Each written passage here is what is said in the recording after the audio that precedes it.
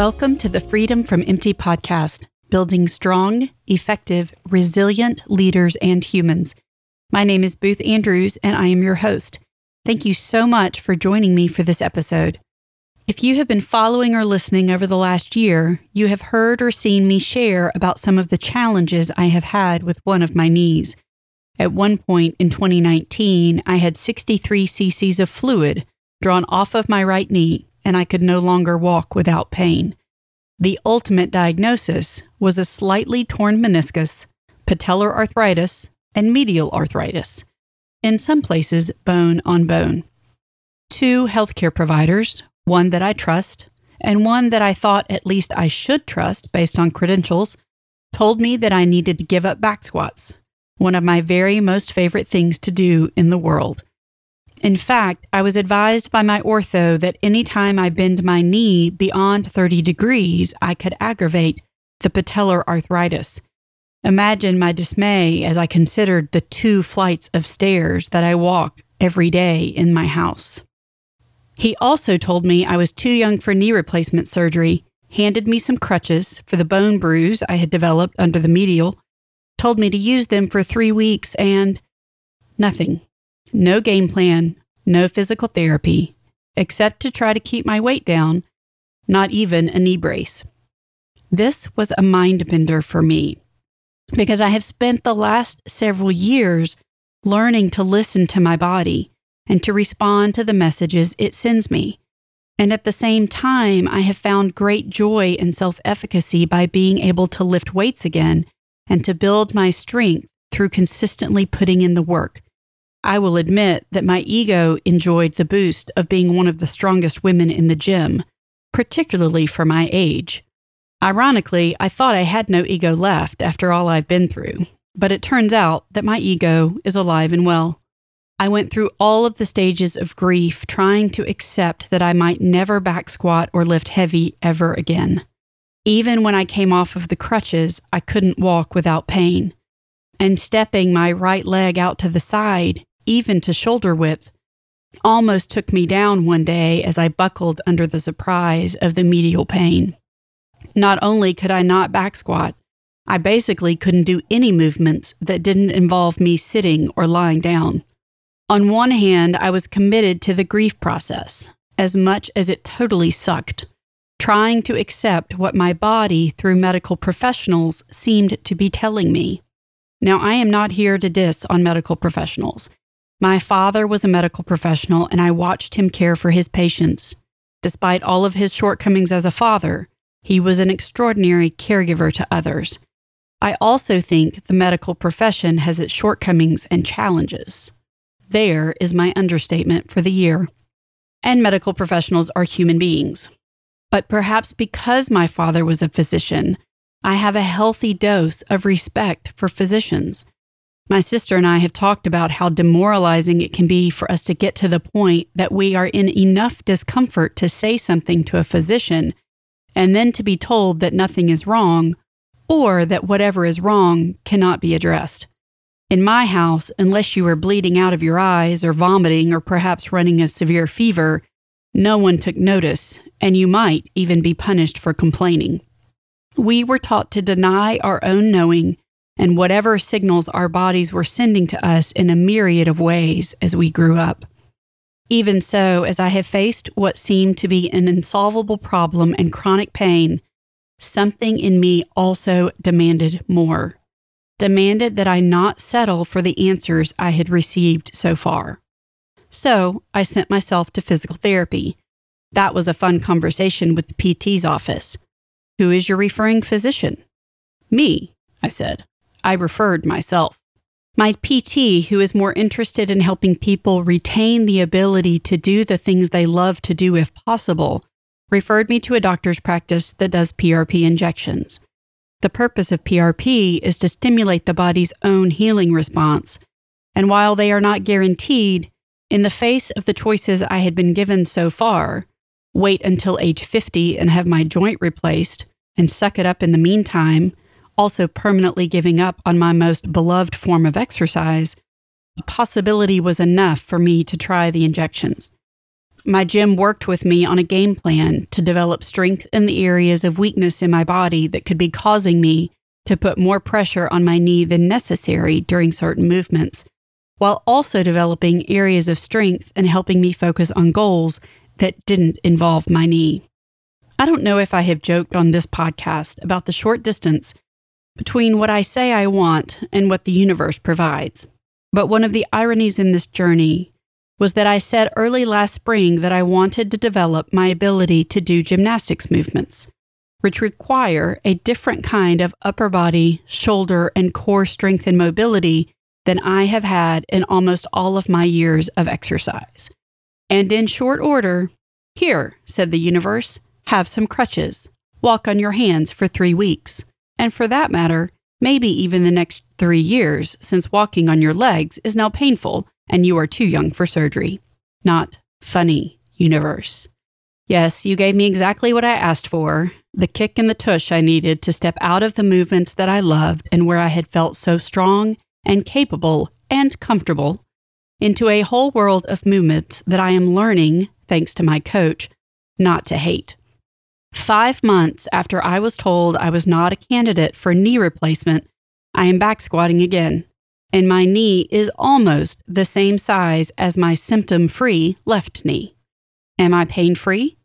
Not always, but often. And no, I am not back squatting through pain.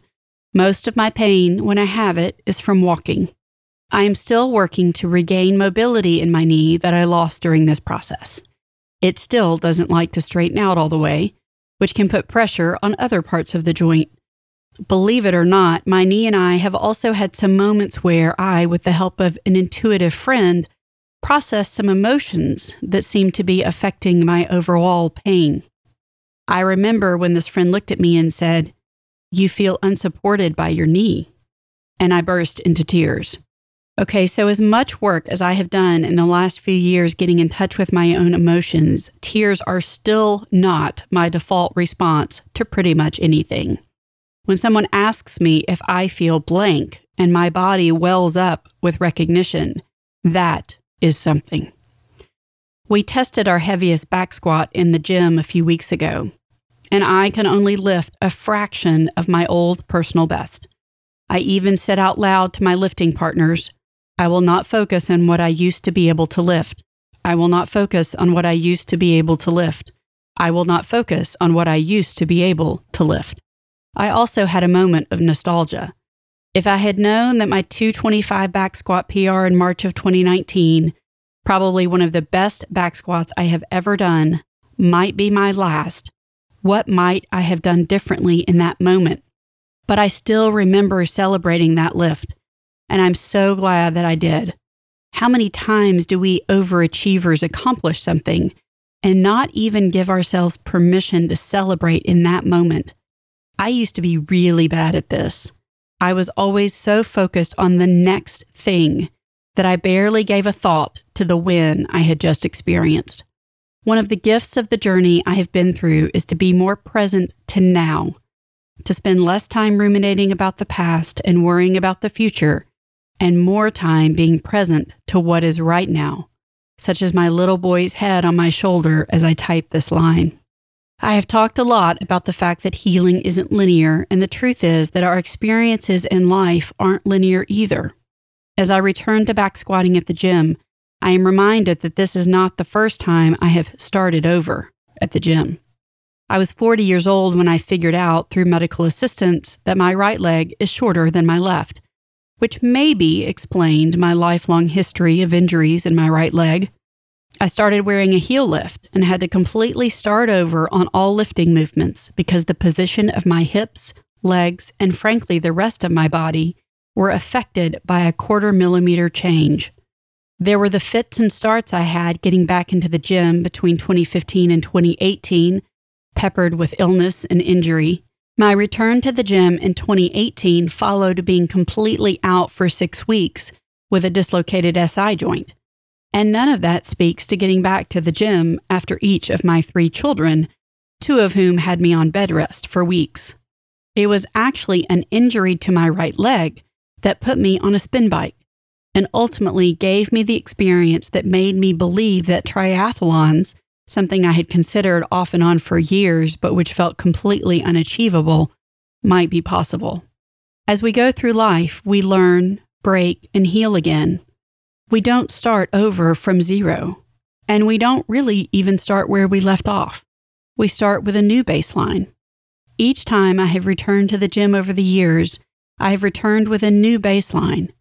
Often that baseline feels like a step back, and it is easy to get caught up in ruminations about what used to be. But if we think of that baseline as a new beginning, we aren't continuing to play out our past, and we may be challenged to let go of what was. But if we have given ourselves the space and time to notice the lessons we have learned along the way, we may find that while the baseline isn't where we were, where we are now is full of its own lessons and possibilities. Every time I return to the gym, I learn to trust myself again. Every time I return to the gym, I have the opportunity to see results for effort, some more obvious than others. Every time I return to the gym, I have the opportunity to learn more about my body. Every time I return to the gym, I have the opportunity to internalize the lessons I have learned along the way. And every time I return to the gym, I have the opportunity to make my weaknesses stronger in support of my overall health and well-being. And isn't this true of life as well? We may be conditioned to believe that life is an upward trajectory, and that if it isn't, we are doing it wrong. But that construct just isn't true. Often, life feels like 2 steps forward and 1 step back. Or during the years I was deep within mental illness, sometimes it felt like 20 steps back. The next time you feel like you are starting over or are tempted to ruminate about what was that isn't now, I encourage you to pause and reflect. What is new in your foundation that wasn't there before? What have you learned on your journey that you can take with you? What will you carry with you forever despite shifting circumstances?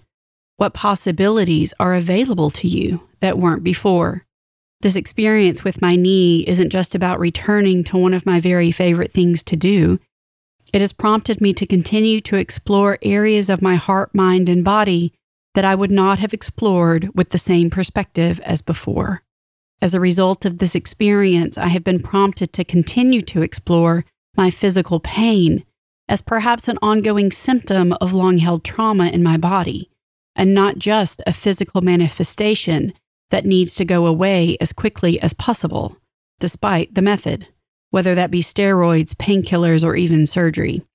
We may not be where we thought we would be or where we used to be, but there is a really good chance that there is a new block in our personal foundation of belief, knowledge, experience, opportunity, or potential that wasn't there before.